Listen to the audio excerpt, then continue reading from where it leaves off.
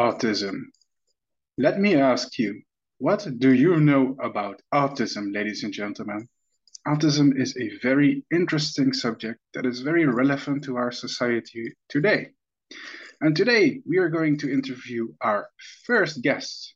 His name is Scott, and Scott is open about his experience with autism. Let's invite him to the show today. Welcome to my brand new podcast in which I interview people about their life experiences. Let's get started. Okay, we're going live in 3, 2, 1. All right, feel free to introduce yourself. Hello, my name is Scott, and I have experienced mental health and living with autism. Well, welcome, Scott, to the podcast where I interview people with unusual life experiences. Personally, I think that autism is a very interesting subject that we haven't covered yet, so I'm very curious to hear you out. I guess we can start at the beginning. Like, at what age, I guess, did you discover this about yourself? And just, I'm also curious about your general background and like who you are as a person. And yeah. Okay. Well, really, I was always sort of a really sort of, I don't know how to describe it, but Mhm. sort of someone who didn't never really fit in at school, in preschool or secondary school or Oh, anything like that. that's a common story, unfortunately. Yeah, it's very common, but Mhm. yeah, like I never fit in, and it all started like I found out about it when I was 14, when I finally got an official diagnosis Mhm. for autism. And yeah, it just explained a lot for me, really. So, what made you want to get a diagnosis in the first place? Is it because you felt isolated, or did you struggle with certain things? Sorry if that's a personal question to ask, but I'm curious. Ask away. But yeah, I sort of felt a little bit isolated and felt like, no one at school really understood me or, and I was bullied at the time as well. So, it was something that I had to get on with, really. Well, to me, this is a relatable story. Um, I don't know if you know, but I think that we are in the same boat. So, Yeah. so I I pretty much also had the same experience, and I also was diagnosed with autism. So I think we are alike in some way. Yeah. And Like, I do know that you've got autism. I did watch your little series on YouTube about it. oh yeah. Well, I didn't want to mention it because it feels like I'm promoting my YouTube here. I don't want to do that, but you're right. I did make a video about it once. That's true. Well, And let me do the promotion for you. yeah, but yeah, I don't know. I think a lot of people with the condition, I guess they struggle to. I don't know. For me, the thing is, I always struggle to make meaningful connections with people. Right? I can talk to people. I can be a little bit likable, but like sustaining a friendship or a connection to me, that part was always very difficult, especially when I was younger. Oh yeah, definitely. Like at school, I really struggled to, make meaningful connections. Hmm. And I would say I still struggle with it now. And it has led to feelings of isolation, really. So Like, the reason you wanted to get diagnosed, right? Was it mainly because, for example, you struggled with functioning, or was it more because of the social aspect? it was more the social aspect, and I wanted some kind of explanation as to why I didn't really fit in with anyone. That makes sense. And so this at this time you were about 14. How about your Yeah. performance at school, for example? Did you struggle with that? Oh yeah, definitely. Like, if it wasn't something to do with biology or nature, I just struggled with it heavily. That's also really relatable. You know, how do we convey this? I always feel like, um personally, for me, I've always been very subjected to very intense preoccupations, right? Almost obsessive level of interest for some topics. But Yeah. at the same time, topics that don't interest me is so much more difficult to learn about them, right? That's how I Oh, feel. oh yeah. It's like It's like, my brain just rejects the information that it is not interested in, no matter how hard you try. That's how I feel, at least. I don't know how that is for oh you.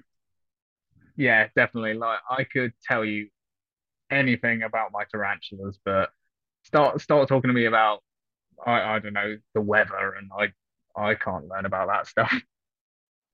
Yeah, exactly. For me, it was exactly the same. But I mean, you are open about it, so that's good. So how are Yeah. you?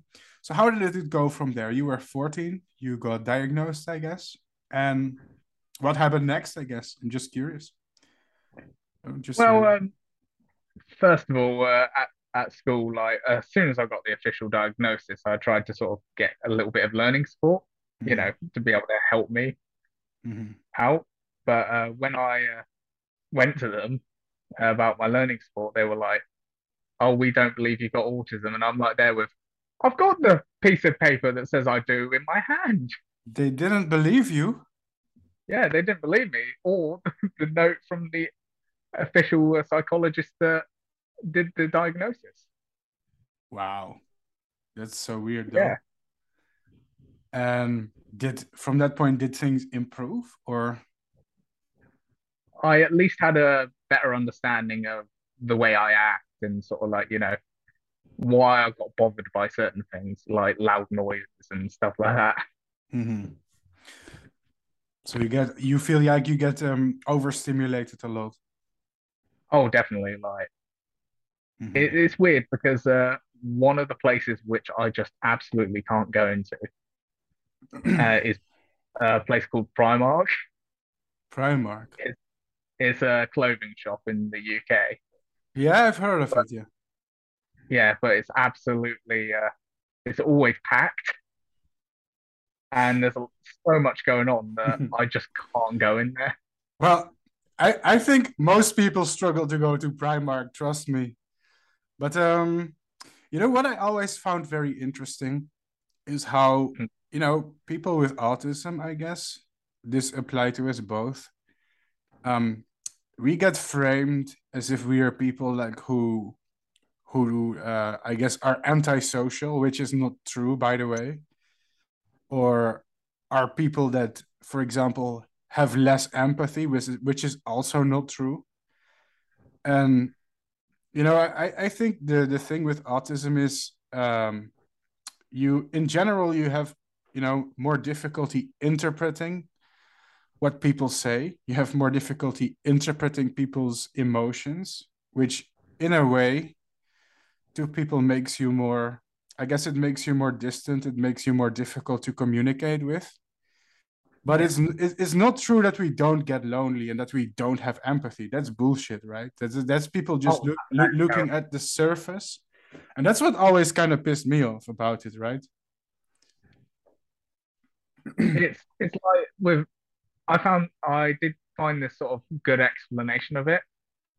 Sort Yeah. of like why basically it's like everyone else has a manual for how to read body language and facial Yes, expressions. yes, We've lost that manual and it's not like we yes. can behind the sofa. That's a perfect way to put it, to be honest. It feels, it's like that meme on the internet, like now you are manually breathing, because most people they breathe automatically, but now you think about breathing. It's kind of like that, right? But Yeah. in a social way. I feel that, yeah, right? You explained it very well. Yeah. It's I just started manually breathing then. yeah, you lost the game, by the way. But yeah, that's how I feel about it. Like, it's like, for example, when you struggle to read a book and people tell you that your eyesight is bad, but in reality you have dyslexia, for example. It's two different things. Yeah. Both of them cause you to struggle to read, right? But it's different. People Yeah, it's assume that you're not capable of understanding them. Now, like there's problems in the communication, but you're not incapable of understanding them, right? There's obstacles yeah, along the way, but it's not like you are incapable. So that's it for me. yeah. So It's um, like I myself, I would love nothing more than to just be able to socialize more and, be able to actually have that deep, meaningful connection. But, you know, it does it does make it difficult. I think so too. Yeah, you know, I think until I was like at least 24, I was very lonely too. I practically had one best friend most of the time. It's only at a much later age, I guess, that I don't know. I started making more friends nowadays, but I wouldn't say that I'm not lonely anymore. I'm just less lonely. At the same time, Yeah, there's the amount of people that I like have a connection with, that really can relieve my loneliness is limited to like two or three people that I connect with really well. But yeah, despite that, it's still astronomically rare for me to meet someone that I connect with so well that they make me feel less lonely. yeah. I definitely get that. Like my pool of really close friends is pretty much at like two Mhm. people. The rest just don't make me feel any less lonely, really. Yeah. It's the same for me, and that's funny because nowadays I do meet a lot of people, but and I know how to I guess I become better at adapting. I know how to behave in a social situation Yeah, that makes me not come off as awkward. It's almost like I learned how to mask, how to hide, um, how to hide some of my behavior and pretend to be a more I don't like to use the word normal, but pretend to be more of a normal person, so to say. The lack for better words here. yeah. Yeah, I think a lot of people on the spectrum sort of like describe masking as, trying to act more neurotypical. yeah, but it still results like in I don't know. You can I guess you can at some level socialize with people, but it like rarely results in I guess a social relationships that last longer than a few months or that isn't superficial. I can easily make superficial connections with people. I know how to do it. I've become almost trained in doing it. But Yeah, on a deeper level, it's still hard as fuck to connect with someone. That's how I feel. yeah. I mean, I am able to eat sort of like socialize with people at work. Ah, what kind of work do you do? I just work in a retail job in the aquatics section of a garden center. Well, at least you get to see cool fish and such. Oh yeah, stuff like koi and stuff like that. That's nice in a way. The customers aren't nice, I imagine, but the fish are. Oh yeah, the fish are definitely nice. Yeah, fish are always polite. That's what I like about them. But Yeah, yeah, and I guess so. At this point, I guess you were in your teenage years, right? yeah, So going from there, what happened next? Almost sounds like we're reading a book here, like what happened next. But I'm curious. yeah. So during my teenage years, sort of like leading up to me finishing school, Mhm. I was sort of like I was planning on working my way up to university, Oh, that's but cool. I was pretty much because of my grades, I was told by a teacher, "Oh, you'll never get into uni." Really? Yeah, Hmm. Well, I don't think it's totally unreasonable to judge someone by their grades, I guess, because it is a measure of performance, but at the same time, it's also unfair to only look at grades because sometimes you have obstacles holding you back. Maybe you're capable of more if you can remove those obstacles from your life. You know what yeah. I'm saying? I mean, after that, I went on to college. So what did you want to study? And what did you study? And how did that go? So I started off college studying animal care. Oh, nice. Animal care. You know, Yeah, you're kind of similar to me in many ways. If I hear your story, you know that. yeah. That's interesting. But so Uh, were you always interested in animals, like from a young age, or? from a young age, it was dinosaurs. I picked the classic 4-year-old interest starter pack. Mhm. So yeah, but then I started to move on to reptiles. Ah, and I think you And mentioned tarantulas as well. yeah, tarantulas as well. I've currently got a few tarantulas. You know what I find funny? I notice a lot of people with autism, they tend to gravitate towards like reptiles, invertebrates, but like you rarely see them keep stuff like bunnies or kittens. It's so funny. It, I They, think it's because like they're more sort of like I hate saying this, but more unusual pets that require a lot more thought than something yeah, like a I rabbit or a, I feel like they are almost more relatable too. You know, they're.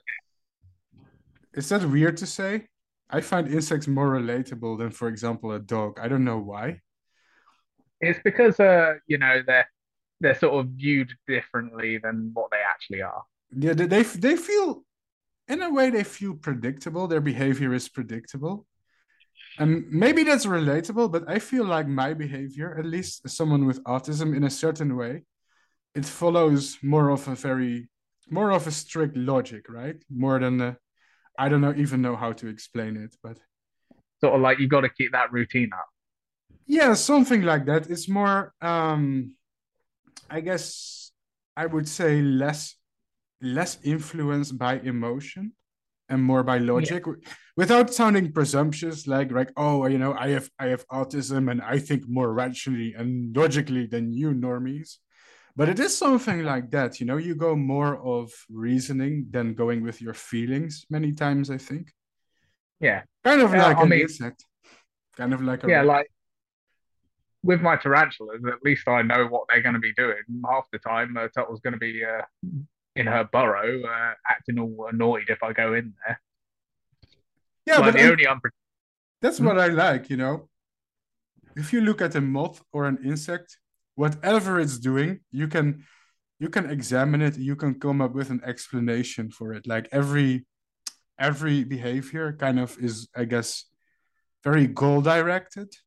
It's easy to extrapolate it, make assumptions about it. And for example, if a moth shivers its wings, it must be warming up its flight muscles, to get ready to fly. And I like the fact that you can dissect it and it just completely makes sense. And I don't want to say that people with autism are like reptiles, by the way, but like I don't know, maybe it's I more get that. related. Maybe I we mean, are. the only unpredictable animal I have is the centipede. I can never predict that thing. Oh, you have a centipede. What kind of centipede do you have? Don't tell me. It's like a scolopendra or Yes, a scolopendra. oh, those things are terrifying. I swear, they're one of the animals that terrify me. I've actually been bitten by this one. Bitten by it. Yeah, I heard it hurts like hell. I can vouch for that. Oh my God, That's how the did bit how that did that takes me off. happen? I forgot the no hands in the enclosure rule. Yeah, stupid me. Oh yeah, you forgot. Well, my God, I hope you don't keep any venomous snakes or stuff because if you make that mistake, maybe your last mistake. Oh God, no! It would cost me thousands of pounds. Like I'd have to Hmm. apply for a DWA license and everything over here. I forgot you need those in the UK. Yeah, Here you can probably still do it without a license, but maybe it's not a bad thing that you need a license for that kind of stuff, because yeah, it's I completely agree. Like it the shows that license you're cost. committed, right? That you're not someone who wants to play around with something deadly. Yeah, Um, so when you went to study, right? You went to college and you yeah, studied animal care. Did you finish the degree? Did you manage to finish it? yeah. I studied all the way from level 1 to level 3. Okay, well that's good actually. That you at least for me studying is very difficult. So Hmm. I don't know how that is for you. I guess it's different for everyone, but It can be difficult, like, but because it was something to do a lot with my special interest, Ah, which is yes. reptiles and invertebrates. Hmm. Like it was specifically easy for me, That makes yeah, a to lot go of through. sense. So, funny thing is, I also tried to study biology twice, in fact, and twice I didn't finish my degree. Turns out Mm. I really have horrible problems when it comes to organization and planning. Like my executive functions are garbage. And I also have like these special interests that completely absorb my whole consciousness, like the moths. I'm so obsessed with moths, have been since I was a small child. But despite that, if you do biology, you run into complications like doing group projects with other people, internships, and in those situations, I really suck. I think I'm kind of good at learning theoretical stuff, but it depends because if it requires a lot of planning to learn it and prepare for a test, that's where I fail on the planning aspect. It sucks because I still want to have a degree in biology someday. So I was wondering how it compares to your situation. Maybe I should With compare it, but me, it worked because most of it was coursework, not tests. mm, I didn't have to sort of revise for a test, which is something I really struggle with. mhm. But all I had to do was write an assignment, and I didn't struggle with those, and a lot of it was also practical work. Ah. So for the current job that you do, did you require, I guess, this education? Does your work also involve you caring for animals right now? Yeah, it involves me carrying, looking after the animals that we sell. Ah, and which I imagine it's like goldfish and such. Yeah, goldfish and such, which isn't that too difficult. What I would say is, yeah, they didn't really require any sort of courses from me Hmm. for the job.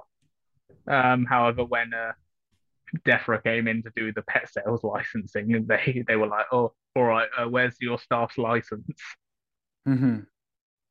So I was just like, "Oh, here's my level 3 diploma." Well, I mean, if it helps, if you get to do something that at least matches a little bit with your interests, I think those cases is where people with autism perform the best. Yeah, Because the and kind of environments where we really function in, they exist, but they are rare. And it often yeah, involves us being able to have some degree of freedom and being able to exercise our interests, which we tend to be really obsessed with. It's called a preoccupation, I think that's what psychologists call it. yeah, So, yeah, that part is also relatable, I guess. Yeah. So what's yeah, interesting is if you look at the way that people with autism communicate, I'm not a psychologist or anything, just a disclaimer, right? Because I don't want to give too strong of an advice, but I think cognitive studies has shown that people with autism, so they mm, are very good at conveying speech and conversations when they have a lot of information in them.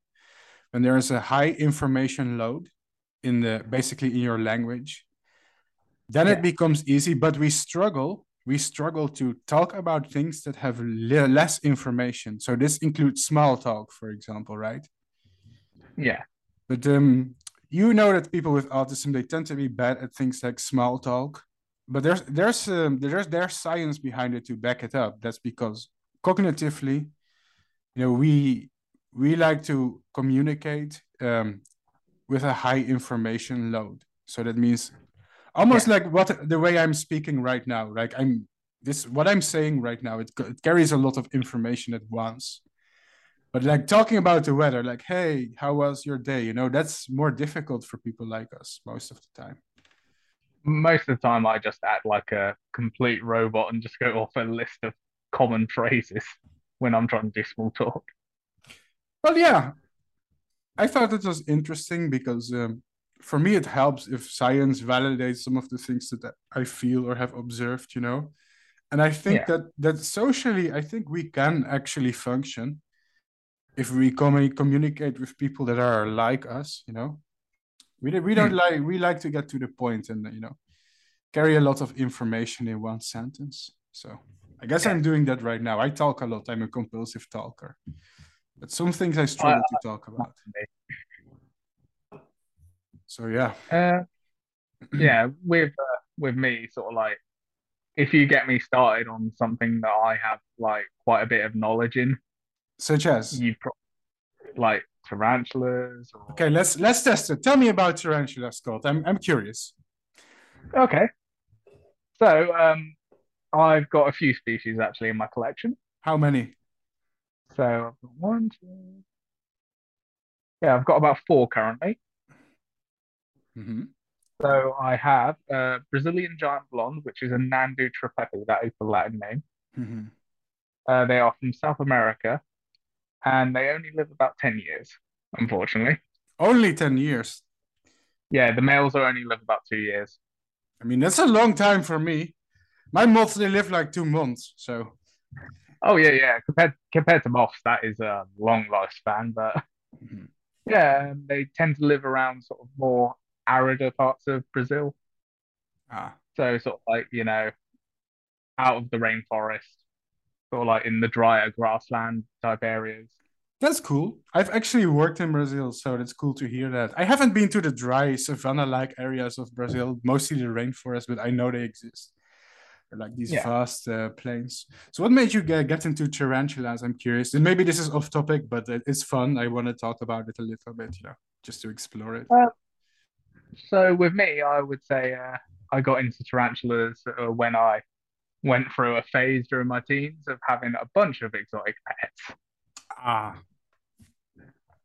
Yeah, that I, uh, basically me and my mum used to have a load of exotic pets ranging from snakes to lizards. mhm, We had quite a few tarantulas at the time, mhm. and even a couple piranhas. Piranhas is a pet. Yeah. Well, I guess you're lucky to be able to, experiment with that. Oh yeah. Were your parents supportive of your interests? My mum's definitely been supportive of my interests. That's good. I think that's important, especially at least for me. Also, not also with a person who has autism himself, who has also had this special interest with moths all his life. My parents always encouraged me to indulge in it like to the maximum. They never stopped me, and I think in hindsight, I'm very grateful for that. If my parents wouldn't have supported me, I think I would definitely be less happy and maybe less successful as well. Not that I'm that successful. Some of my life is still a mess, but like I'm good at certain things, but only Mhm. because I was allowed to explore the things that I like, I guess. So it's good to hear that. I guess it was the same for you in a way. Yeah. Mhm. I mean, with me, my mum's always sort of told me to sort of like indulge in my special interests and sort of Mhm. like get stuck into them. Yeah, certainly. Embrace. And yeah, like when I moved out of home later on in my life, I decided to get back into keeping exotic pets because there was a while where I didn't have any. Mhm. So, I guess, well, it's good for you that you didn't struggle, I guess, with the college part or functioning at work part. I know many people with autism do. For some, it's hard to make a living. That's a part of it as well for some people. Did you ever run into problems like that, or do you think that part is going well for you? Oh, I've definitely run into problems with that. Like, I was all right with college, but when I went to university, Jesus Christ, that went Hmm. quite, quite a bit worse than college did. How so? Basically at college, I was getting sort of like merits distinctions, which were sort of like mid to high marks. Mhm. University, at the end of it, I got a bare pass, like just about a pass. Why do you think that was? Were there any fundamental differences? Um, there was a lot, there was a few more exams than there were at college, and also just the structure of it all. Mhm. and it was just the fact of being away from home for the first time. Oh yeah, I imagine that's overwhelming. I guess Yeah, so it was a out of lot your of paperwork. comfort zone. Yeah, but yeah, I went after college. I went to uni to study marine conservation. Wow, marine conservation. And how did that go for you? Um, yeah, I got a bare pass, so I'm happy that I at least passed Hmm. I mean, because I'm the it type of sounds like a complex subject. So, I mean, having a pass, it means something, right? yeah. But yeah, most of the subjects I was all right with. It was stuff like marine meteorology and stuff like that that I struggled Marine with. my meteorology.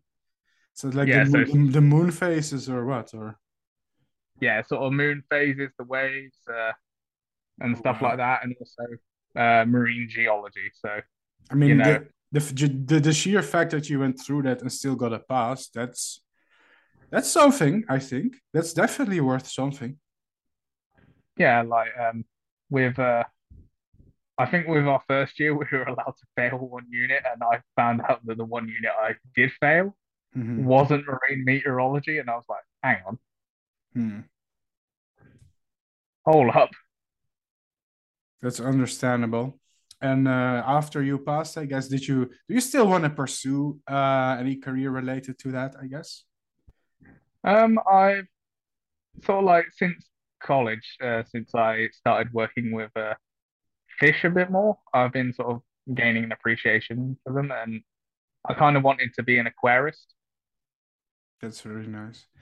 I think that's probably one of the best things that you can do is, I guess, try to monetize the things that you love because you know we tend to be so intensely obsessed with certain subjects. If you can monetize that and just make a living from doing that, that's probably the best outcome for most people with autism.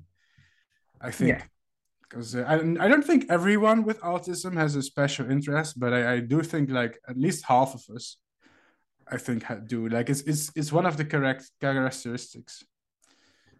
yeah. So it's strange, Like, isn't it? yeah, it is strange. Like, I have always kind of had a special interest of one or another throughout Mm-hmm. my life. Like, when I was really young, it was dinosaurs. Like, I was that weird kid who would do like Mm-hmm. impressions of a T-Rex in the playground. So what's funny is one of the things that I read in a study is that so when you do things in life, right, that are rewarding, your body, Mm, your brain, it kind of rewards you with quote unquote pleasure. Things like dopamine, right? It's a neurotransmitter and it activates the reward system in your brain. It's what gives you the mm, good feeling, you know. yeah, So it turns out that everything that you do in life, it has a reward value. For example, if you're hungry and you eat a meal, then you get a certain amount of pleasure from that, right? A certain amount of dopamine, certain amount mm, of happiness juice in your brain. Um, and everything you do has a different value. For example, I'm pretty sure, like, for example, winning the lottery, it gives you more pleasure than eating a good meal, right? That makes sense. It makes you happier. It gives you more of a rush. But well, you can buy more meals. yeah, well, for example, but what turns out is that with people with autism, these reward values are fundamentally different for many activities that we do than for normal people. So, and here's the catch. So, I don't like to use the word normal people. I really shouldn't use that language, but okay. I'm Dutch, language barrier. Let's call them neurotypical people, people without Mm, autism.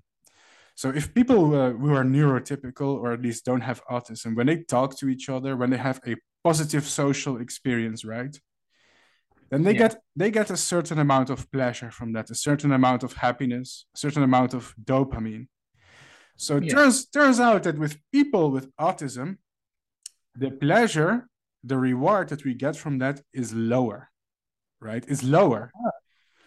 So that means if you and me are talking, we're having a nice conversation, right? Like we're doing right now, and yeah, you're enjoying it. the level of enjoyment that you get from that is actually lower than it would be from a person who doesn't have autism. And Oh, yeah, I think that's interesting because that explains many of the things that we do, right? Because if you enjoy social interaction more, you're going to pursue it more. You're going to be want to be good at it more. You know, you're going to have more stimulation, more experience, but we don't. We enjoy it less, and therefore we are less good at it because we are less motivated to pursue it, and we are less experienced for that reason. yeah, And also our hobbies, our interests, they give us more pleasure than it would for a person without autism, you know, for a neurotypical person. So yeah. also, I think we have to make a new Zoom call for a second because this one is ending. Okay. So small All right. interruption. Be right back. Be right back, folks. And recording in 3, 2, 1. Hello, everyone. We are back. Sorry for the interruption. So we are using the free version of Zoom, which means every 40 minutes we have a small interruption because the limit is 40 minutes if you're using the free version. It should be okay. Let's get back to Scott. We were talking about autism and special interests, I guess, and studying at college. So where did we leave off, Scott? Where should we continue? Okay. So I think we left the story off basically me going to uni Mhm. and sort of my aspiration to become an aquarist. Oh, yeah. So what did you think about the story that I told you about the different reward values, right? What do you think about that? Because I like this topic. I study it a little bit. Yeah, well, it's good to know oneself, and I find it really interesting actually how the brain rewards dopamine for different activities. Yeah, but the thing is, being, the things that you enjoy the most in life, they tend to become the things that you are naturally good at, right? If you enjoy something, you want to become good at it and you want to practice it, right? Yeah, So the thing about us is like being social in general is just less rewarding to us. So we tend to pursue it less and become, I guess, usually less successful at it. So that's interesting to me. yeah. So But yeah, I would say for me, I I do quite like to socialize when there's a special connection with someone. mhm, But if it's not a special connection, I won't go out of my way to do it. mhm. I think I'm kind of the same, yeah, when it comes to that. So what about the people that you do have a connection with, for example? You mentioned that you do have a few people that you can connect with well, right? Yeah. So I've got my friend Brad. Mhm. Yeah, I've known him since college, Ah. and yeah, he's been a good friend to me all these years. Mhm. And yeah, he's always sort of been there for me, and I can actually just talk to him about anything and just say what's on my mind, and he won't judge me for it. And do you think that there's anything that separates the people that you can connect with well from the general population, I guess? Do you think that there's something to them that makes them different? I'm I think it's someone who's a lot more open, So you know, openness. openness and sort of like someone who's very straightforward. So straightforwardness. I think, yeah, I think I feel you on that. I do think one of the things that makes social interactions, always more difficult is, I don't know, people, they tend to obfuscate their feelings and communicate them indirectly. They use things Mm, like passive aggression or hints. And yeah. if those things they fly over your head, you're gonna have miscommunication. So I Yeah, think it's that like makes. that's why dating is so hard when you're autistic because like I cannot tell when someone's flirting with me. Hmm. So maybe that's personal, but I'm wondering, like, how did that go for you? Have you tried that before, or? Relationships, I've been in a few relationships, none have really sort of worked out, gone beyond the 2 year mark. Ah, So are you comfortable telling about the ones that you did experience? Because I'm just curious. I don't want to dig too deep, but I think it's interesting. Yeah, I'm comfortable talking about it. So yeah, like the first relationship only lasted 6 months. That was back in college, and I didn't really know sort of like the ins and outs of relationships back then. Hmm. So, I didn't know how someone should be treating me and like stuff like that. Hmm. And yeah, it wasn't the best time to be honest. Okay. Yeah, Um, the thing is, again, I think I've also had a similar experience to that myself. Um, I'm thinking of a way how to explain that to people who may be listening, I guess. Um, yeah, I think in general, just the communication part is really difficult, just yeah, finding people who are relatable in the first place. And so for what's interesting is when it comes to like dating and relationships, for me, I'm 29, right? And yeah, I've been so far in my life, I've been in one relationship. That's the only relationship that I've had so far in my life. And it lasted about 7 months. That's it. That's my whole experience with relationships. And I hope you do you mind if I mean I don't want to talk too much about myself, but maybe. oh, I mean, it's interesting to hear the perspective from somebody else with autism. Yeah. So one thing that's interesting is I've definitely been in love in my life several times, but for me to fall in love, it seems to be extraordinarily rare. And when it does happen, I guess I'm almost 30 years old and I've really been in love 3 times in my life. I think that's not much, right? Is Yeah, it? It's not much. I And mean, I think a good amount. yeah, well, I think for the average person, it's more, isn't it? I believe for the average person, it's a bit more. It's sort of like, Yeah. maybe 6 or 7 times by the age of 29, 30. So what's interesting is that each of those times I pretty much got rejected. Um, so I don't want to come off as like I don't think I'm bitter about it. Um, um, it's it's hard to convey how it feels, but the thing is, I don't necessarily feel lonely because Mm. thing is I don't think I've really experienced like mutual love with someone. Like what's Yeah, there's been women who, by the way, were in love with me, but I didn't like them in return. And mm. I've been in love with women who didn't like me in return, right? So it's it always it's always a little bit one-sided. And it feels like the kind of people who are romantically interested in me are not the kind of people that I am romantically interested in return. Yeah, And at the same time, the kind of person that I am romantically interested in are not the kind of people who would be interested in me. So there's a strange disconnect here. I'm not exactly sure. It's complex, isn't it? It's complex. yeah. It's a very complex thing. At the same time, I don't feel lonely because when you say, "Oh well, I've never experienced love," people think, "Wow, that's depressing." That sounds sad. That sounds lonely. I don't experience it as such. Well, how would you know if you haven't properly experienced it? Yeah, exactly. I would almost compare it like smoking cigarettes, right? If you've never smoked a cigarette in your life, you're not going to crave a cigarette, right? So if you never experienced, I think at least mutual romantic interest, you're not going to.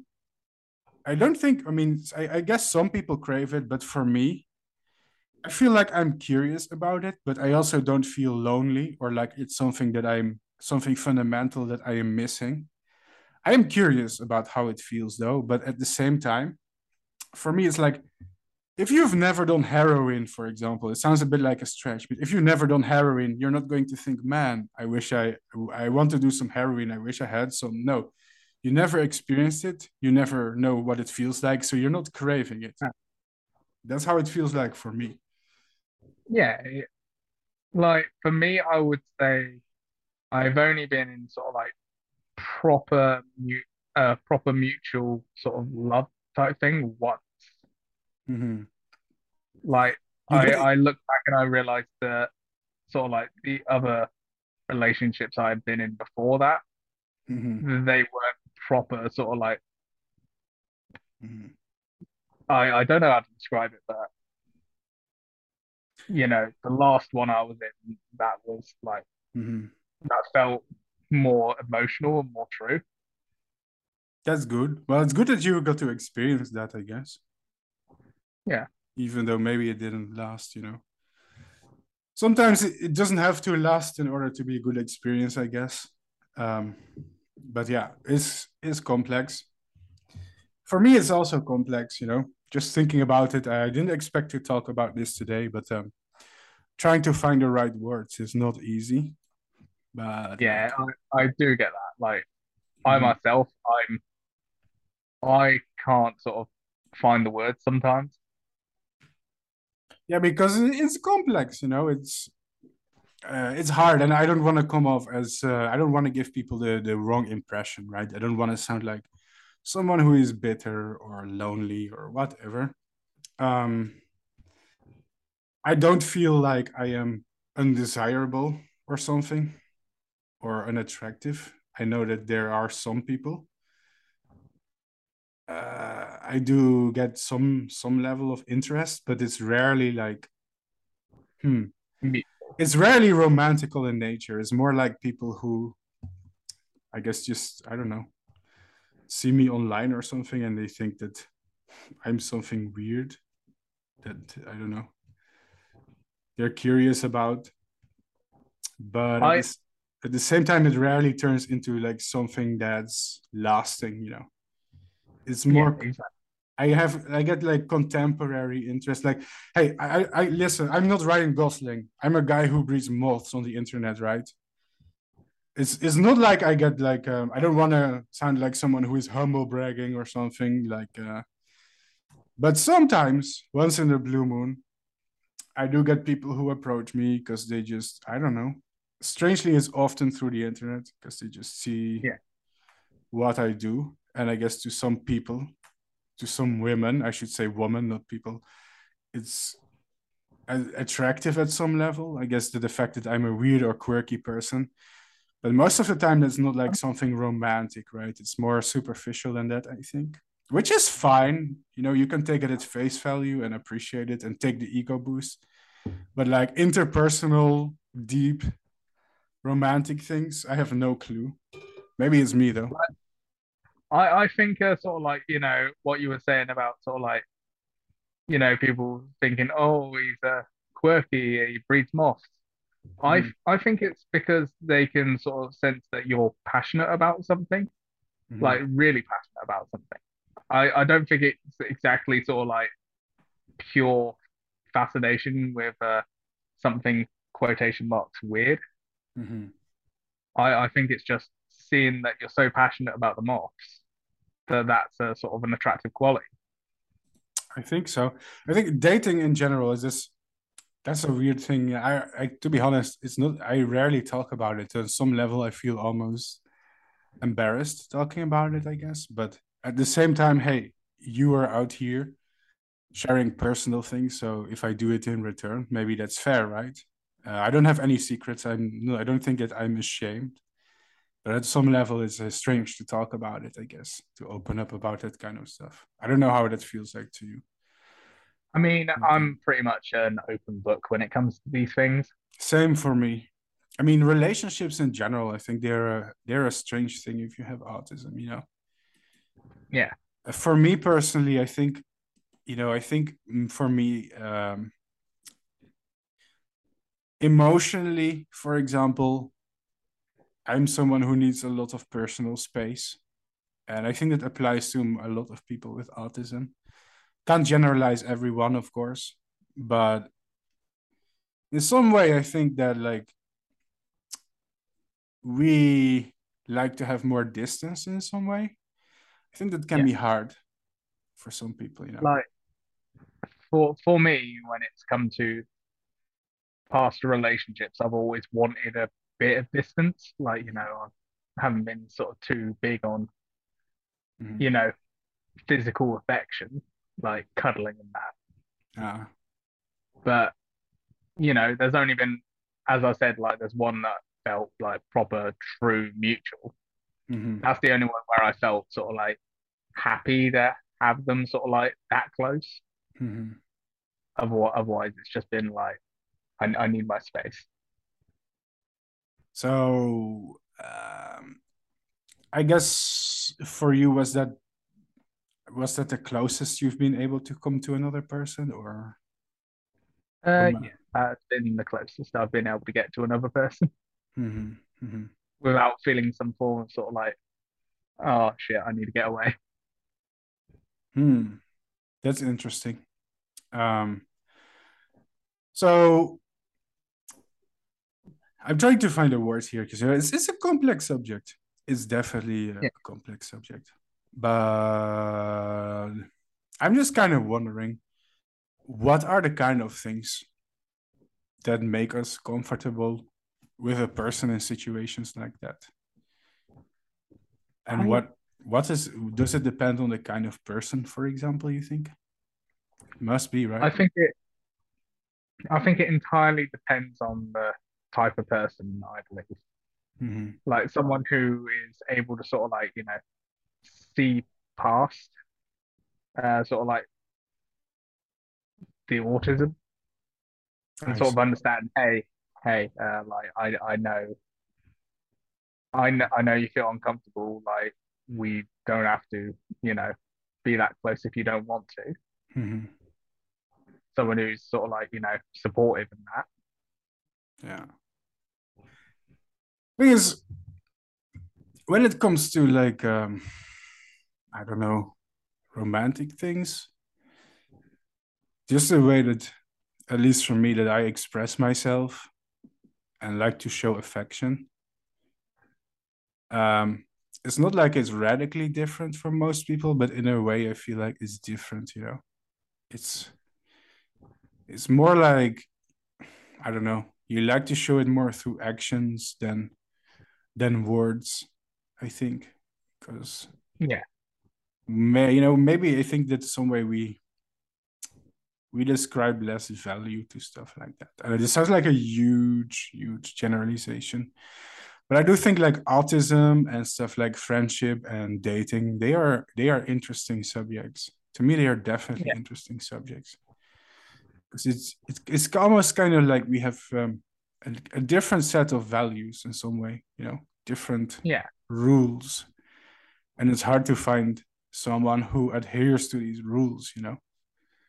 Someone yeah, who gets the rules, who understands them. It's like these invisible rules that don't make sense to other people, but in return,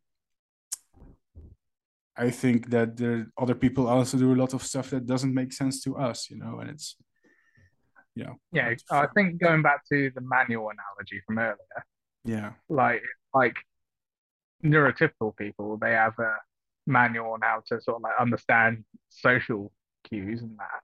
Mhm. But we have a rule book of Yeah. our values, but they can't read ours and we can't read theirs. Mhm. I agree with that. So, so in your current situation, um, I don't know your current situation, by the way. You're talking about past experiences, right? Yeah, Mhm. So, do you, like, for me personally, it's strange because I relate a lot of things to myself right now. By the way, I don't usually do that, but I think there's so much parallels.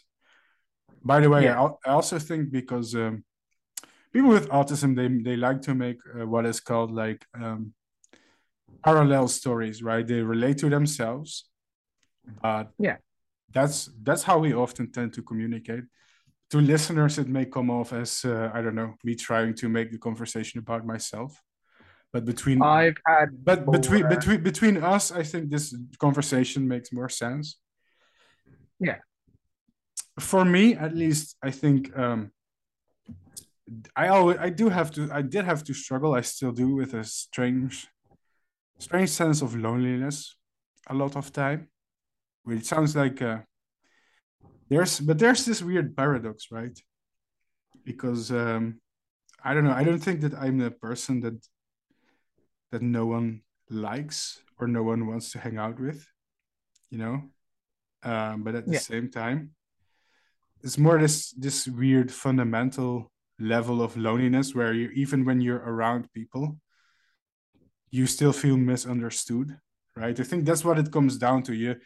I don't think you need a lot of people to not feel lonely. I think one or two people are enough to not make you feel lonely as long as they understand you. And but it's the misunderstood part. That's the central theme of my life. Like people, they don't understand you. They feel unrelatable.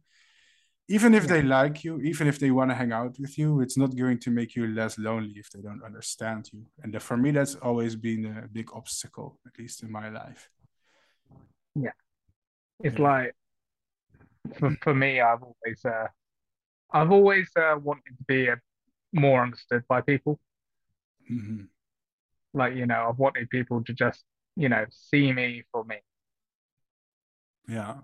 and sort of like, and it does feel lonely sometimes when I went through a phase where I didn't really have sort of Mm-hmm. like before I started college and everything, where I didn't really have any friends, like any I could even call like true friends. Mm-hmm. And that was probably a really lonely time in my life. That's understandable. For me, it was also the same. I think, at least for me, the internet, the whole social media thing did make me a little bit less lonely. It made me less lonely in a superficial way, but it didn't make me less lonely, I guess, on a deeper level.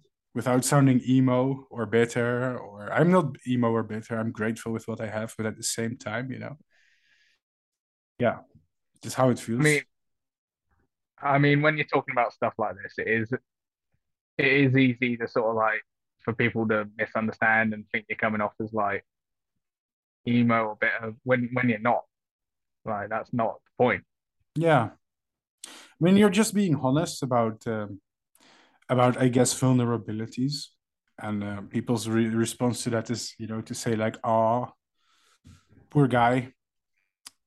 It's not like I'm out here like looking for sympathy or feeling bad for myself, but at the same time, I'm also I just want to be open about the things that I feel.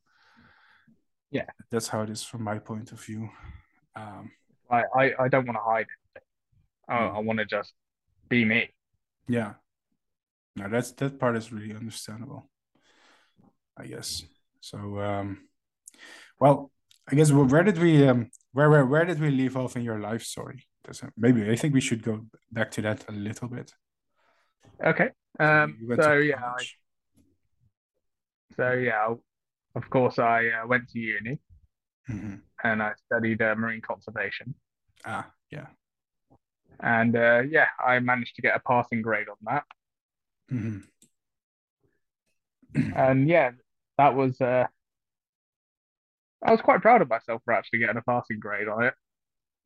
There Hmm. was a point where I wasn't sure I was going to pass, but I passed. And you know what? I actually went. I saw that teacher in public who told me that I would never get to uni. Ha! Prove them wrong. I proved them wrong. That's the biggest motivation in life. Proving people wrong, Oh yeah, definitely. for sure. And after that, But after uni, I stayed where I studied for a little bit. Like I found a little flat there, mhm, and I started I started a job at a shop called McColl's. Mhm. Yeah, that wasn't a great work environment. Why not? Uh, well, basically, I'm sure you can understand it's quite hard to hold down a job if it has absolutely nothing to do with your special interest.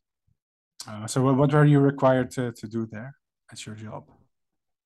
I was just basically a till boy. Did you have to work with like customers or? Yeah, a lot of customers.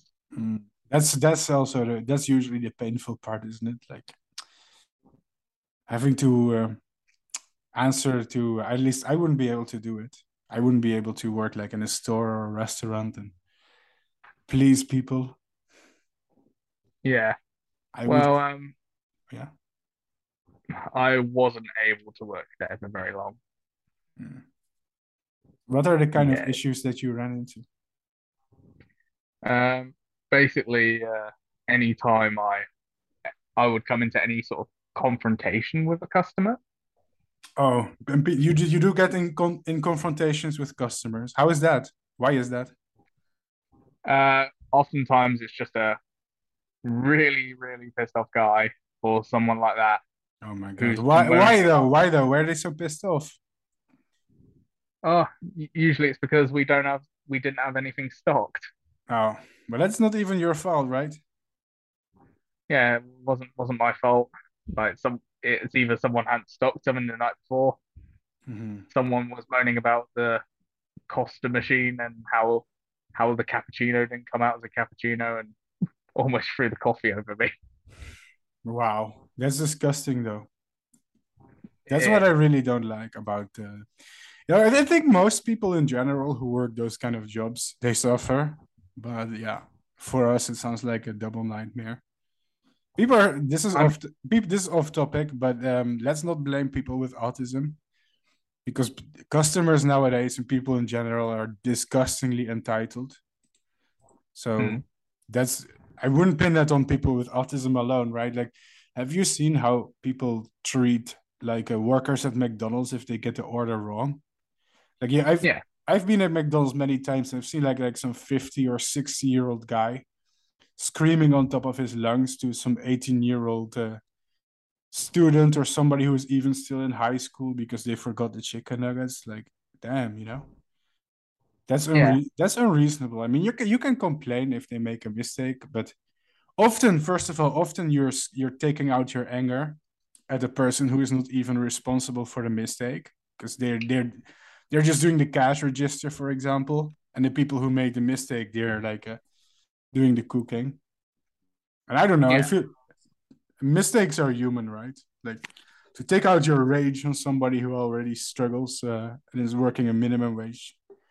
That shit sucks. So I Yeah. definitely not blaming autism for that. Oh, But oh yeah. It's definitely not just a problem for people with autism. It's a problem for anyone who works a retail setting. yeah, but But did they eventually particularly fire for, you hmm? or? Oh, sorry. No, proceed. But particularly for me, it was literally just hell there. Like I did not like the job at all, and it, in fact, ruined my mental health a lot. Hmm. In which way exactly? Just to give me an image. Well, I did end up just having a mental breakdown at the time. Hmm. Because you are so stressed out, I guess. Yeah, That's I think that's a common story. That's definitely a common story. If people like us want to get into, I say the word people like us very often, but like, yeah, for me, for you, it's probably the same. You know, yeah, some places, some environments are just, I don't know, not very accommodating. If you, no, yeah, even if you have a slight little, I guess, more slight, slightly more difficulty understanding the social rules and stuff. yeah. It's Mm. like, you know, comparing my current workplace to that is so much better. Mhm. like the customers are still sometimes entitled. Mm-hmm. That's But definitely hard. Yeah. at least I get to go and see the fish afterwards. I imagine that helps. Oh yeah, definitely. So, so nowadays, like, how you are doing now, socially, mentally, do you think that you've improved, and are there still things that you struggle with? I mean, there's certainly things I still struggle with on a day to day. Like, I would not deny that I struggle with things still, but I think I've definitely improved a lot over the years. Such as? I'm curious. I mean, I've definitely improved in sort of like, being able to mask at work and stuff like that. And also just improved in actual, being able to socialize with people. So, in which way, I guess, did you improve that, and how? Well, I probably wouldn't have gotten anywhere without the help of my mum, who actually taught me a lot on how to, properly socialize. Yeah, that's the weird thing though, because when you're young, nobody actually explains to you some of that stuff, right? Yeah. You're supposed to figure it out on your own. But how? How are you supposed to figure it out if nobody tells you? Yeah, exactly. Like, if people aren't clear with me, I don't get something. Now, then the thing about, I think, about just being able to function socially, a lot of it, I think, it comes down also to trial and error, right? Yeah. So when you are young, you talk to your peers, you talk to people who are the same age as you. You make mistakes, you do maybe embarrassing things, and you learn from that. You adapt, trial and error, and slowly but surely, socially, you become more competent. Now, one of the problems, I think, is, first of all, I think people with autism in general, they tend to get excluded a little bit more from social situations from a young age, right? Yeah. And because of that, you're already missing out on a lot of vital, crucial trial and error. Because this trial and error is important, right? If you want to get to a point where you become socially more competent, you need to make a lot of mistakes first to be able to become good at something. But you're not even allowed to make mistakes if you get excluded in the first place. So even from that alone, like the development, I guess it tends to falter a little bit behind compared to our peers because we just get less practice. And on Yeah, top definitely. on top of that, we need more practice than the average person to be able to become good at socializing and communication. So for somebody who needs more practice to become good at it, who actually receives less practice because you often tend to be excluded, I think that tends to catch up with you, when you age, when you're in your 20s or your 30s, and people, they assume that you are just incapable of functioning socially, incapable of communicating. But in reality, you just weren't allowed to practice. You weren't allowed to figure out the rules because nobody is spelling them out for you. Nobody is teaching you. You're supposed to figure it out on your own while it's already harder for you. Yeah. Yeah, and it gets framed as this total inability, which I disagree with. It's not a total disability. Yeah, I mean, from what I see, like, I don't want to speak for everyone with autism. I'm sure that there's a lot of people with autism who very much struggle with social situations and who will for the rest of their life struggle with it, right? So I don't want to speak for them and think that they can fix it if they practice more. But I do think that there is an overwhelming amount of situations where we can function socially, but we are just denied the opportunity to do so and learn everything and figure it out. I think that goes Yeah. a long way. Like, yeah, if I was given a lot more sort of like ability to do that trial and error growing up, then I would be a lot better at socializing. Well, yeah, exactly. For me, my cheat code was really YouTube and social media. And the thing about social media is it gets people to reach out to you. It gets people to invite you to stuff and talk to you. And at the beginning, it was very embarrassing. I made a lot of mistakes too. I was 24, 25. I basically had one best friend. That was my whole social life. But people keep contacting you. They keep talking to you. You get invited to places. Maybe you even travel. You make embarrassing mistakes. But like slowly over time, you fall down, you get up, you become better at it.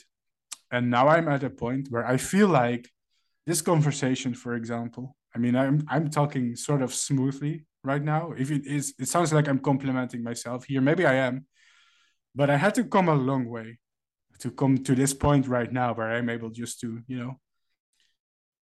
be able to hold a conversation that just doesn't have awkward silences or derail. And, yeah. Yeah. And yeah, I've had to have a lot of, practice and being able to have that type of conversation as well. Mm-hmm. Yeah. It's like with this whole conversation thing, it's like you need practice at it. But yeah, because you're autistic, growing up, a really common thing to happen is you get excluded from groups. Yeah. For me, I guess it comes down to, getting an extraordinary amount of practice. As almost like I was, forced to some way, because social media does that to you. Just, when swarms of people talk to you, often you just become, even if you suck at it, you're kind of forced to become better at it just because of the sheer amount of practice. And I think that's, if I didn't get that, I think in some way, like the whole social media thing, if that didn't happen, I think I would have been in my 30s very lonely and still really struggling to talk to people and open up to them in general. I always really struggle to talk about feelings and open up about things that hurt me or bother me. It took me a long time, just to be able to address those things. And I don't know. I'm grateful. I think if there's people listening with autism, I'm not saying everyone can do the same because severity, it depends on the individual. But I think there's a lot of people who can get to the point where they, are able to be a little bit more confident and extroverted if they, are able to find an environment where they're allowed to express themselves and talk and be taken seriously. That's what I think. Yeah. It's like, I can't deny the power and impact that social media has had on my life. It's allowed me to practice my socialization and it's allowed me to do a lot. Like, joining groups with like-minded people has allowed me to feel a lot less lonely. Have you made a lot of friends through the internet? Yeah, I've made a few friends from the internet. Like a few friends from entomemology and other groups like that. Yeah. I won't get started on that. Not yet, maybe. But I figured like half of the people I know are from either from there or from YouTube. But yeah, that's nice though. That's the good thing about internet. Before the internet, I imagine it would be even more difficult to find like-minded people. Like if you're into stuff like bugs and whatnot. Oh yeah, definitely. It would, like, if we were, back in the 80s. Yeah. Like that would be rough. Yeah, and I mean, not that everyone has to have the same interests, to be able to be your friend, but it helps if you can just find communities, I guess. It tends to have similar people in them. Yeah. So yeah, that helps. Oh, I see, by the way, we have to quickly make a new call. Do you mind? Oh, I don't mind. Yeah, it's the same interruption. So Be right back, ladies and gentlemen. We have to make a new meet. Testing. Is it working? Hello. And we are back. Sorry for the interruption. Remind me, where did we leave off? Where did we leave off? What were we talking about again? I believe we were talking about what is it? I can't remember. Talking something about social media. Oh yeah, and how about I guess be more experienced socially when you have to deal with autism, etc., etc. Yeah. Oh yeah, I remember. I know it's a complex question. I also feel like maybe I shouldn't generalize it too much, because the thing with autism in general is that everybody's case is so wildly different. Yeah, like everyone has a different case each time. I don't want to be Dr. Phil, telling people what to do because I don't have the answers to life. No. That's just what worked for me, I guess, in my situation. So yeah. I'm sharing what's worked for me as well. Like, Mhm. if I didn't have my mum, probably wouldn't have been as comfortable to socialize as I am currently. Mhm. So how did that help you? How did that change? She definitely taught me sort of like do's and don'ts about having a conversation. Mhm. She definitely taught me social no-nos. Yeah, that's understandable, I guess. Funny thing is that that's not the kind of stuff that we learn at school because I guess it comes naturally to most people. So the interesting thing is, I think if you look at the underlying neurology of autism, is your brain, right? Your brain cells, they make connections, right? Yeah. They have something called synapses. A brain cell is basically, I think it has like an axis and it ends in all these kind of tentacles, right? These small connections it makes with other brain cells. These are called synapses.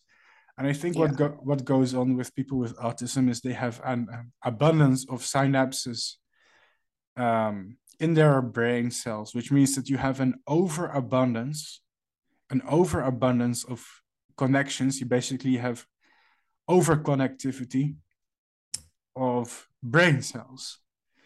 And this is a problem because it leads to miscommunications, I guess, in so many ways, and also an overload of information.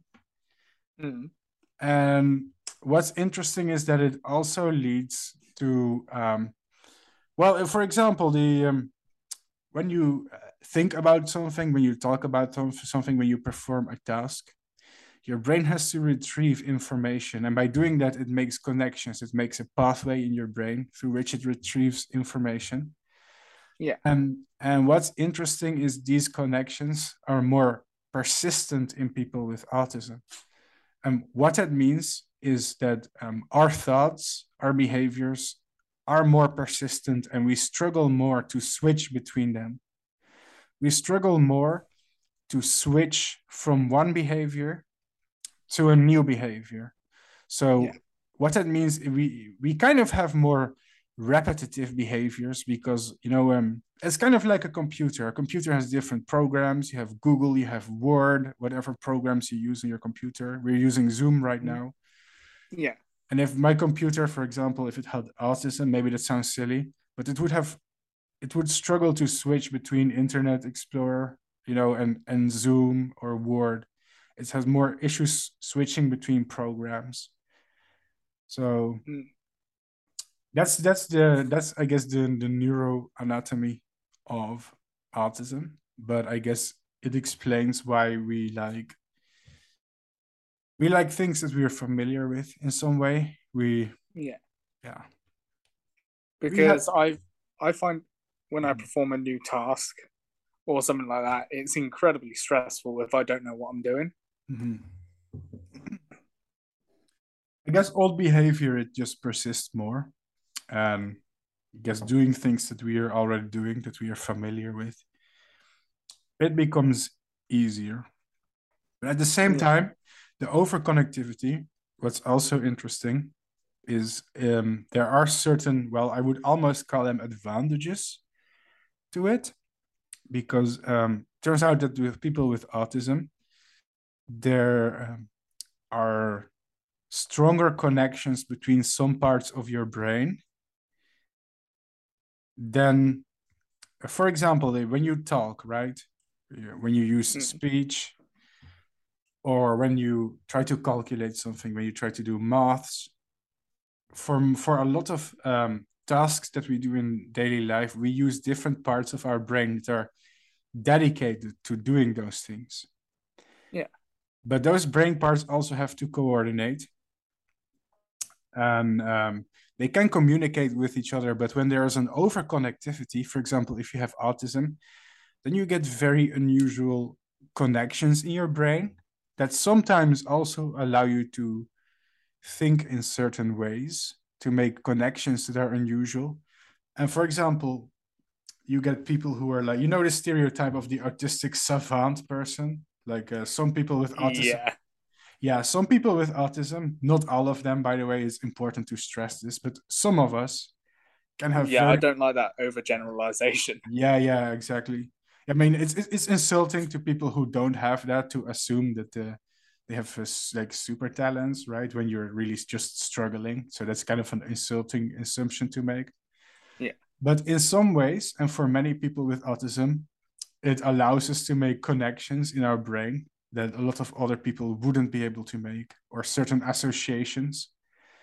And that's why some people with autism are able to, see patterns or become very good at certain tasks that normal people, well, I saying normal people again, that neurotypical people struggle with. So Yeah. that's interesting, that I think.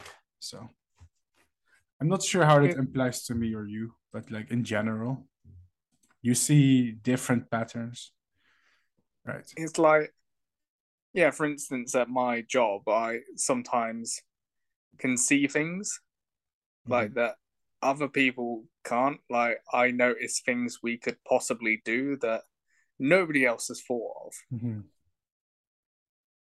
Mm-hmm. And Such I a, find that really interesting, that why hasn't anyone thought of this before?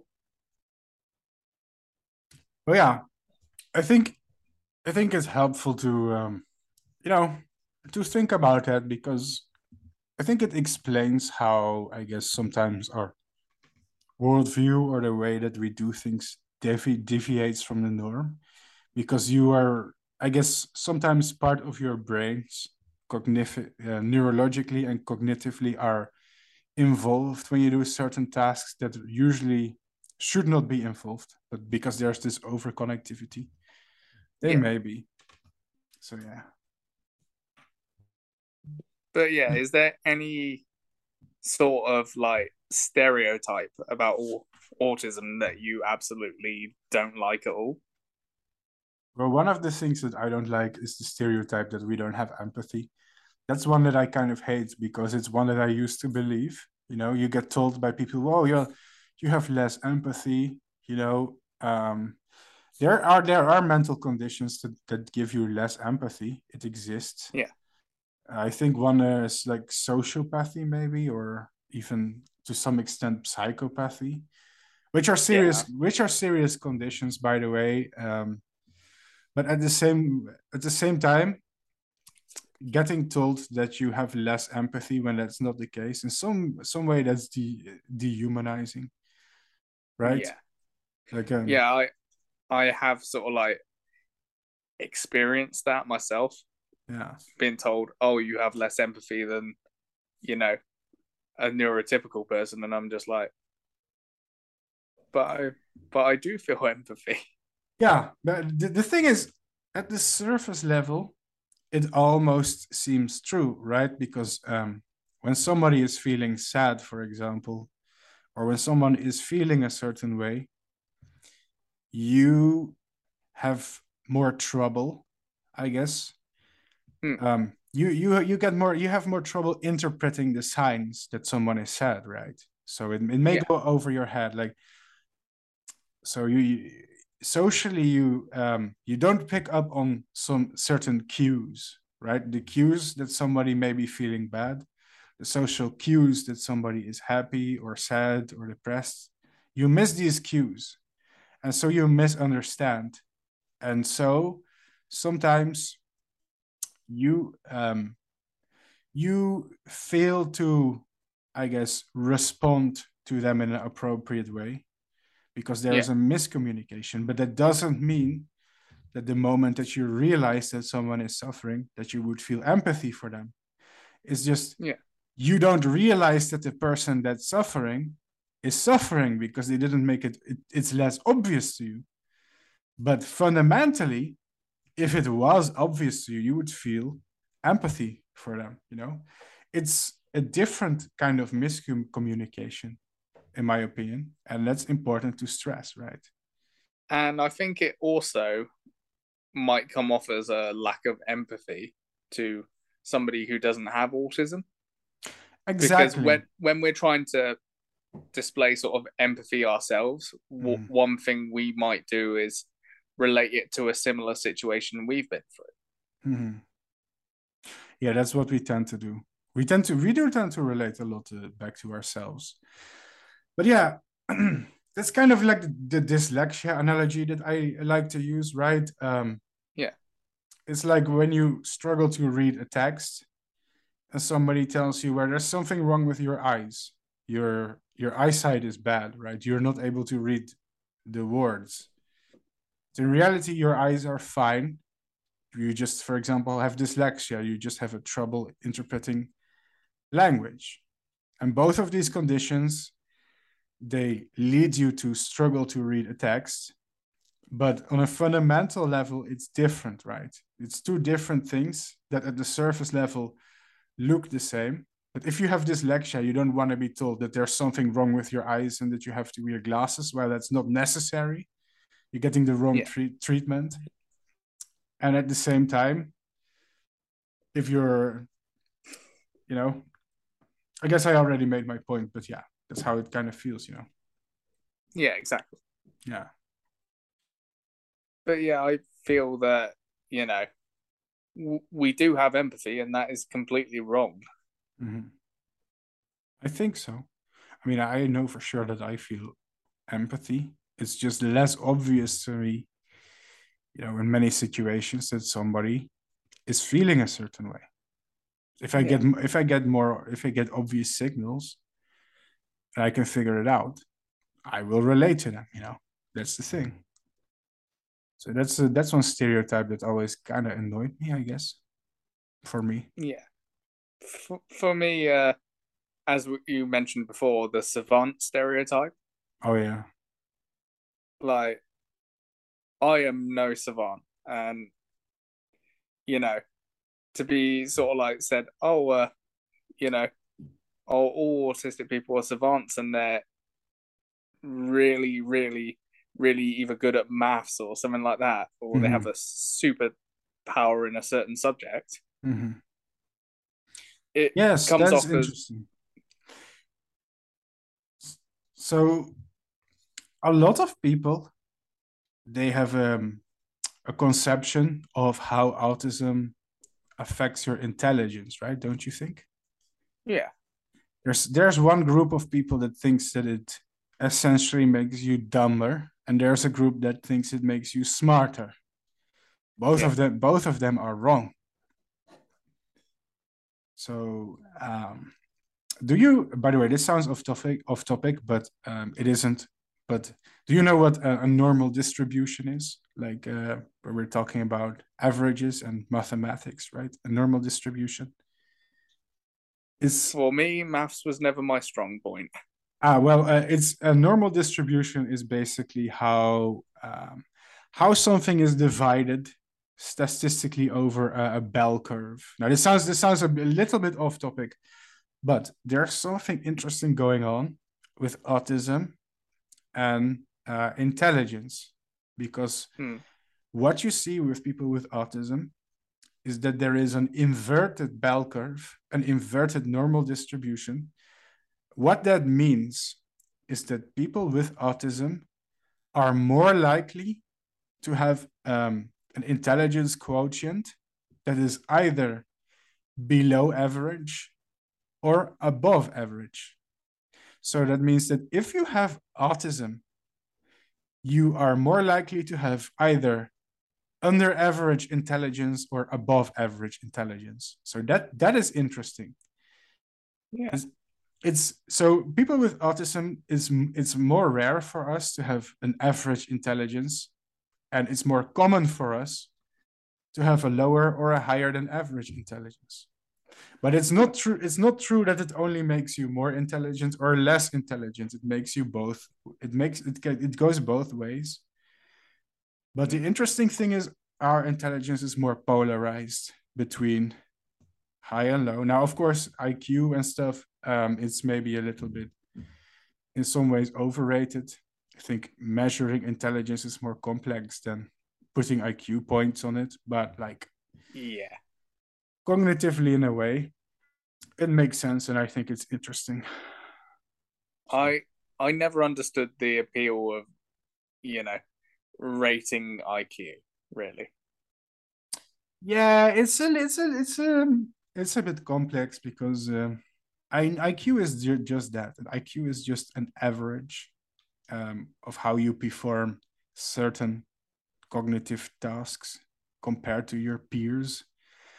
But I think true intelligence, of course, is human intelligence in general, so much more complex than that, Yeah, you'd need a way more advanced test to, do true human intelligence. Yeah, that's why I'm careful with using it like as an end of all, something that can objectively measure how quote unquote smart someone is. But I do think IQ it can be an somewhat accurate predictor in some cases for how you perform on life, at least on certain levels, without adding too much value to it. But the science on how autism affects intelligence to me is very interesting, because I do think it's true that there is, we tend to be on the extreme, right? We tend to be compared to the neurotypical person, we are more likely to be far below average or far above average in intelligence. That's an interesting thing to think about. But we are more rarely in the middle. We are more rarely like on a quote unquote average, normal level of IQ. So, yeah. But it's important to note it goes both ways. It doesn't make you smarter. It doesn't make you, I hate to use the word dumber, but for a lack of more subtle words, it doesn't make you smarter or dumber, but it makes you more likely to be either of them. But it doesn't go one way, right? Yeah. Right. And I think, intelligence is such a complex thing that, yes, you might be highly intelligent with one thing, but have absolutely no clue with another thing. Yes, it is just an average. That's literally what it is. Actually, in my case, there's something very strange going on. I think they tested me, and so turns out my spatial awareness, my IQ, is actually very well on the lower side. It's around the 90 IQ. So this is like spatial awareness, planning, organization, using tools. It's very below average. But my verbal IQ, my verbal intelligence quotient was around 127. So that's gifted. So that's strange, because now you have, a person like me who scores at some levels gifted and at some levels far below average. Yeah. And they actually tested it, and I believe my IQ was literally around 100, which is the median. Like the average IQ is 100, and mine is around that. But the problem is, this IQ is an average of how I perform on certain things, and there is such a discrepancy in how I perform. So I have There's a discrepancy in my IQ, and it's actually very extreme. So for me, that makes the average also kind of useless, you know. Yeah. I mean, on average, everybody has like one boob and one testicle, right? Yeah. But in practice, you rarely see that. You know, that's the problem with average. Yeah. Yeah. Like that's also the thing. Like now they've got semi IQ tests specifically for autism online now. You know, find really? out what your weak points are and what your strong points are. I would really take online tests with a grain of salt because I've seen. Yeah, it's a grain of salt, but like people are now making them. I'm not a fan of online tests in general because there's so much, I don't know. It's such an easy way for people to diagnose themselves or just confirm their own bias. Yeah. I think if you have any doubts about autism, you should really see at least a mental health professional, you know? Like, don't, I wouldn't recommend self diagnosis because if you get an official diagnosis, at least you can get the support you need. Yeah, absolutely. And you could be wrong. So that's what I think, yeah. Yeah. Yeah. It's interesting though. There's a lot to say about the condition, I guess. So overall, I guess overall it does tend to make life more difficult.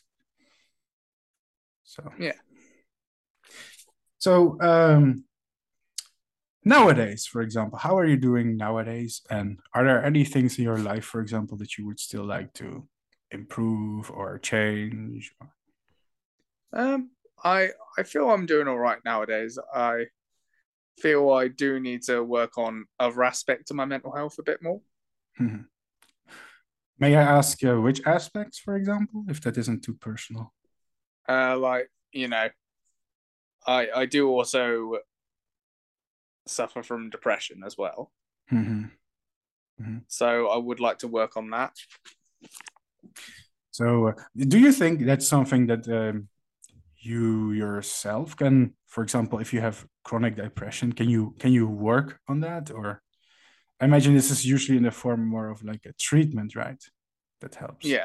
Usually it would be in the form of sort of like therapy or stuff like that. But at the moment, to get an appointment, it is literally almost impossible. And sorry if you can hear noise, my dog's just woken up. Oh, I actually don't hear it. So. Oh, that's good. Well, depression too is a very complex thing because I think in some cases it's chronic and it's more innate to you, and in some cases it's more caused by the environment, and it's hard to distinguish that, right? Like I think both require different treatment because if it's your circumstances making you depressed, it takes a different approach than if you're diagnosed with like a depressive disorder, which is I think a chronic disorder that requires permanent treatment to cope with it. So that's two very separate things. So like with me myself, sort of like I've always kind of had a little bit of it.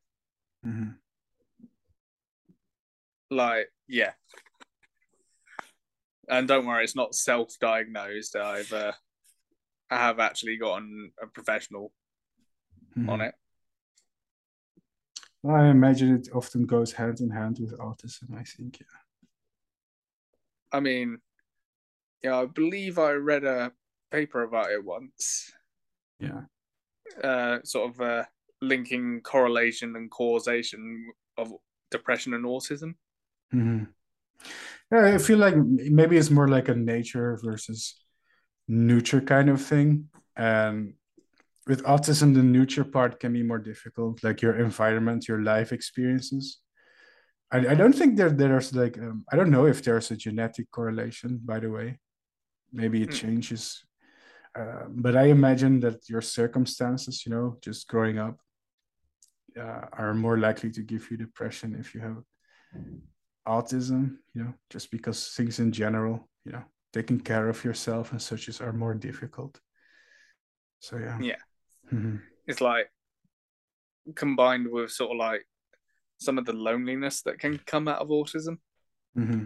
Mm-hmm. I think that's where a lot of sort of depression when you're autistic can come from. I think so, yeah. I mean, isolation in general.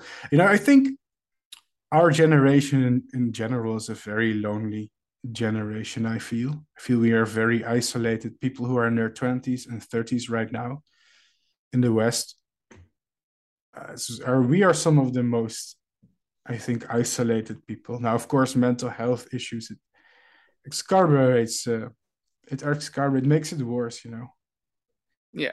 But I do think like, a lot of people who even don't have autism, they can relate to it. And yeah, I guess for us, it's even more of a struggle then.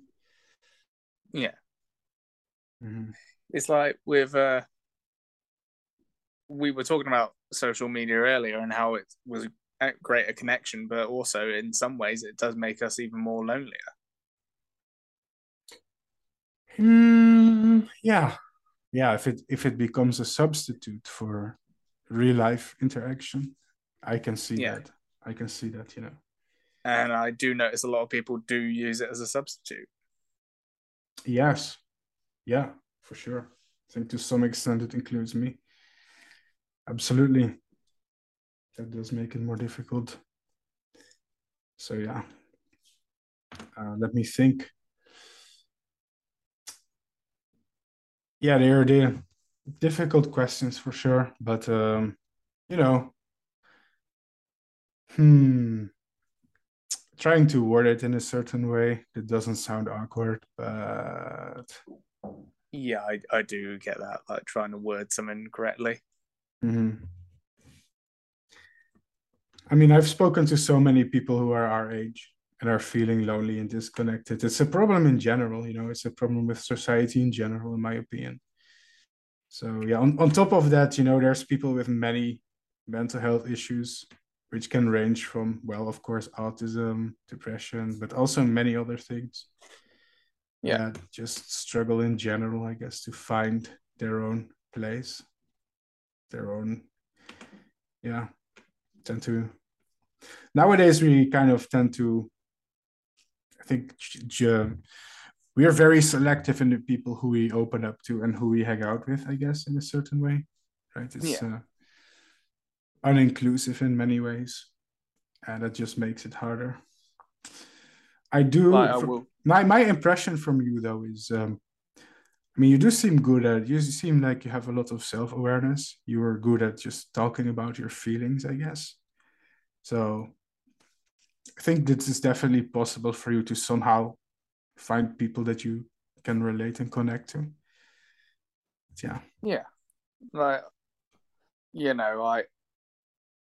I think that when talking about feelings and, you know,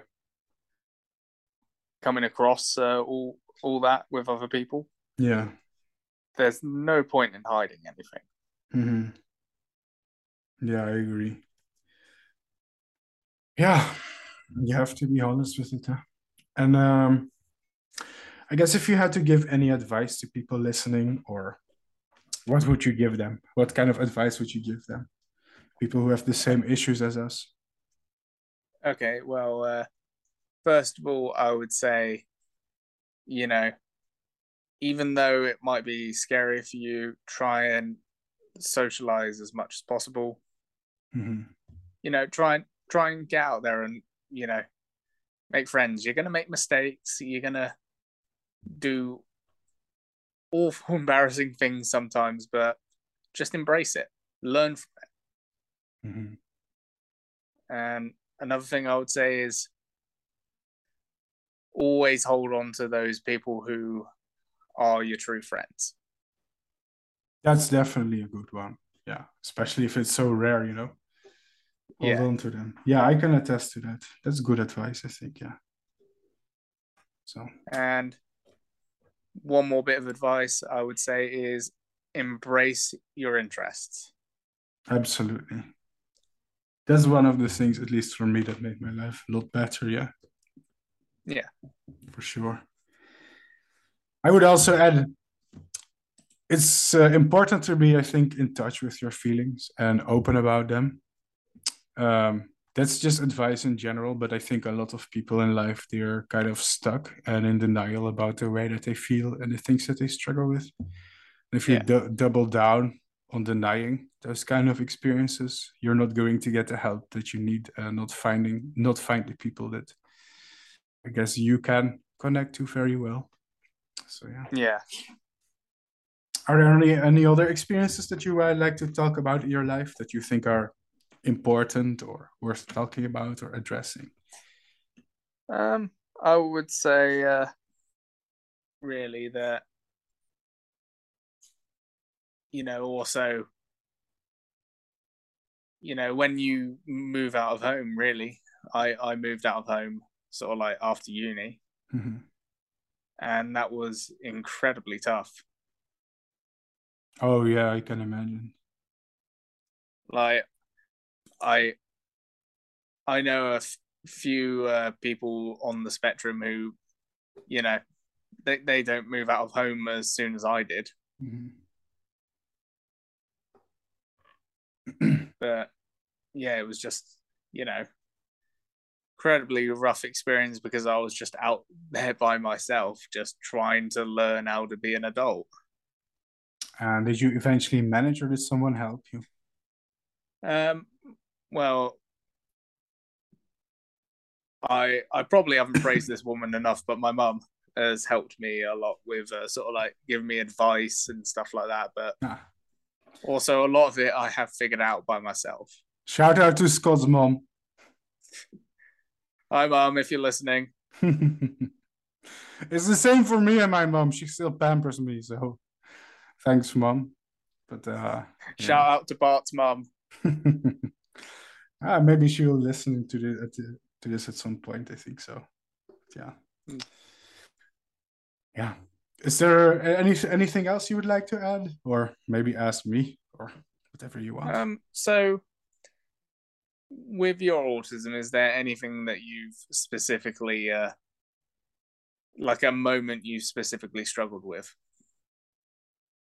Yes, in general, it's one of the things I really struggle with is studying. That really sucks because I'm very passionate about biology. I always wanted to be a biologist. And it sucks that, there's constraints in how I'm able to study and plan and basically sabotage all my own attempts. I don't have a driver's license at the moment. I suck at driving. The multitasking aspect of it is really difficult. I don't have a driver's license either. Yeah, well, that's a major thing. It limits my freedom. I feel very dependent in many ways. That really sucks. That's harsh. Yeah. Interpersonally, I'm happy. I've become much better at making connections and friendships, but I think there's also still a lot of improvements I can make. But oh my God, there's actually so many things that I struggle with in my life at some level, I guess. Almost everything. Yeah. But yeah, functioning at the workplace, studying, becoming independent, just organizing, planning, all of those things at once are things that I struggled with. Just also generally just making a living, being independent from my parents, etc., etc. And there's still a long road ahead of me. I'm probably halfway there, which is better than not being anywhere, but still I'm not completely where I want to be. So yeah, that's I guess the difficulty. Well, I mean, if you work towards it, then you're gonna get there. Mm-hmm. I hope so. I hope it will be the same for you. Yeah, I mean, I've been working incredibly hard to get where I am now. Mm-hmm. Well, it's the good thing is that the first step is recognizing your flaws, I guess, and you seem very far in that. Like for people with autism to be able to point out, where there's friction, where there's issues. I don't think all of us can do that. So that's worth something. From there you get improvement. Yeah. So yeah, that's interesting. So, anything else you would like to add? I would like to just say that, you know, while autism hasn't exactly been the best time, it does come with a lot of benefits. Benefits. Yeah. Like the special interests, you know. That's true. They are intense, right? There are a source of happiness that most people don't have. That's true. Oh yeah. Yeah. I definitely wouldn't be half as happy if I didn't have the tarantulas and the inverts. In some way, it kind of gives you a purpose to life that a lot of people struggle to find, I guess. That's maybe I haven't thought about it, but I think that's a gift. You're right. Yeah. A lot of people just live for the sake of living, you know, just for the sake of sustaining. Whoa, not to sound condescending here, but let's be honest. A lot of people, they think like, what's the meaning of all of this? You know, it's nice if you have something that you live for, a purpose, something to pursue. Yeah. Like you have your moths and I have my tarantulas. Yeah, I agree. You're right. That's a gift. Absolutely. Yeah. What else would you say is a positive side of autism? It's hard to say. Because it's hard to generalize, I guess, but I would say from your experience. I feel like maybe there's less of a desire, at least to conform in some way. We're maybe more immune to that, and I think that's a good thing because, you know, we tend to do our own thing instead of trying to fit in, and I think that sometimes it can be relieving. I think. Yeah. For sure. So yeah. What do you think? Is there anything you would like to discuss, or do you think we've been through everything? I think we've been through everything. I think so too. If I am reading the room, it's like, yeah, we've been talking for a long time. So it's been a very long time, but we've talked about a lot during this time. Time went by really fast. Oh, I see. We have 2.5 minutes left, by the way. So okay. On that note, would you like to end it? Yeah. Let's end this podcast. I would say thank you, Scott, for being my guest and being open about the things that you experienced. From what I can tell, you're an intelligent dude. You know your interests. You know the stuff that makes you happy. So for me, it took years to get to that point. Maybe for you as well. And I can only see things going better for you in the future, I guess, going forward from where we are today. Well, yeah. Thank you for having me on your podcast, Bart. Thank you for participating, Scott. And bye, everyone. Thanks for listening. Ciao, ciao, ciao. All right. See you later. Bye-bye. Ladies and gentlemen, this was Bart Coppens. Today I had my first guest with autism. I hope I did a good job of interviewing him. Thank you, Scott, if you are listening to this. Thank you for being on my podcast, and thank you for being so open.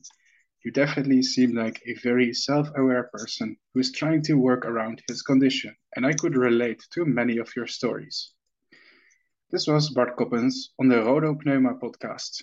Wow, I can't believe this is already episode number 3. This is going pretty smoothly.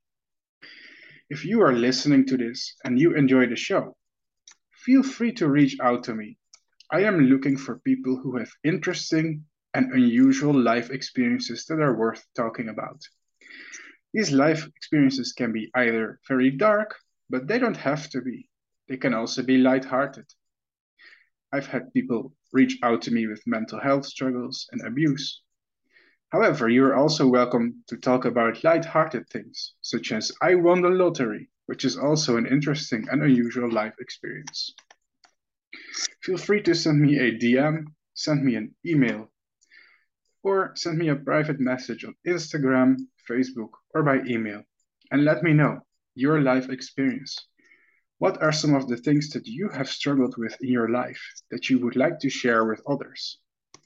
I know it's scary to be in a public podcast, but I think many stories deserve to be told. Many experiences that people have deserve to be shared on the internet. They deserve to be discussed and talked about. This was Bart Coppens with the Rodo Pneuma podcast. Last but not least, this podcast is brand new. What does that mean? It means, because the podcast is brand new, that right now we really don't have any viewers, followers, or listeners yet. The most difficult with starting any project on social media is finding your first followers, your first audience, your first fans. Personally, I would like to keep going. However, I'm gonna need some support in the form of you people sharing this podcast. Download the podcast, play it in your car, listen to it while you're at work, perhaps.